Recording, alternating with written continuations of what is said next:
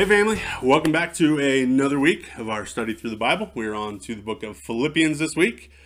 So this is another of Paul's letters, and again he's writing this from Roman imprisonment, 60 to 62 AD, and it's written to the church in Philippi, which he had a very cool history with. He goes there on his second missionary journey. This is the first stop after he receives the vision of the man from Macedonia. And so this is the first church there, and possibly the first church in all of Europe is founded here in Philippi, and probably met in the house of Lydia early on, at least. That's one of the women Paul meets when he first gets there, that they're worshiping down by the river. It's probably such a small Jewish community there, there's not even a synagogue, so they're kind of outside the city worshiping in this spot. And Paul and Silas go and find them there and start telling them about Jesus, and things start going well. And then, of course, Paul and Silas get arrested, but that arrest is still something God uses, which very much plays into the theme of this letter, that they would have remembered those things, because Paul and Silas get arrested, and that's where they're up in the middle of the night singing hymns to God, and earthquake comes and shakes everything loose, and chains fall off, doors are open, and yet they don't move. So when the head of the prison comes in, when the jailer comes in, and he's ready to kill himself because he assumes everyone's escaped and he's a dead man, and they call it, "Hey, don't do it, we're still here." And then he brings them out and takes them home, cleans them up, and asks, "Hey, tell me about this Jesus. Tell me why you guys are like this. You're kind of crazy." And so the jailer and his whole family get saved because of that. And so some really cool history, some really cool stories from Paul's time in Philippi, and you can see a lot of that kind of come out in this letter, that he's got this very personal connection to them, that he's remembering those things. And this is a letter that's all about joy.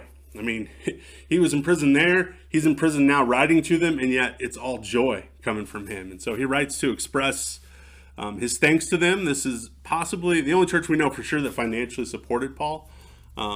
Some by his choice. He liked to take care of himself as much as he could and not be a burden on some of these churches. But we know that at least a couple times they gave a gift, including sending him a gift here while he's in Rome, and now he's sending the person that brought it back to them, and commending him and commending them for their giving. And he encourages them to live joyfully and in unity as they seek to live as Christ would have them be. And he warns them about some false teachings, because there's, like any church, there's some little squabbles and some things going on there that he needs to deal with.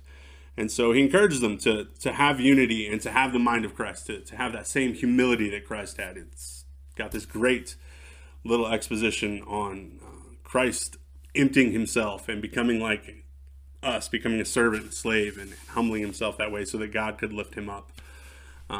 So really talks about joy and humility and suffering, and how we can still have joy in the midst of those things.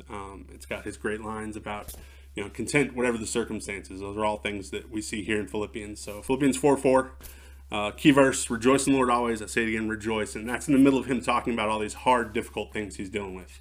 And yet he reminds them, this is all about the joy. So no Old Testament quotes in this letter, which is kind of rare for Paul that he doesn't bring that up, but that makes sense, since, again, such a small Jewish community, there might not even been a synagogue. So he's almost entirely speaking to Gentiles here. And so doesn't need to quote the Old Testament to them. It won't mean as much. So hope you guys enjoyed Philippians this week. One of my favorite books. So love you guys. See you soon.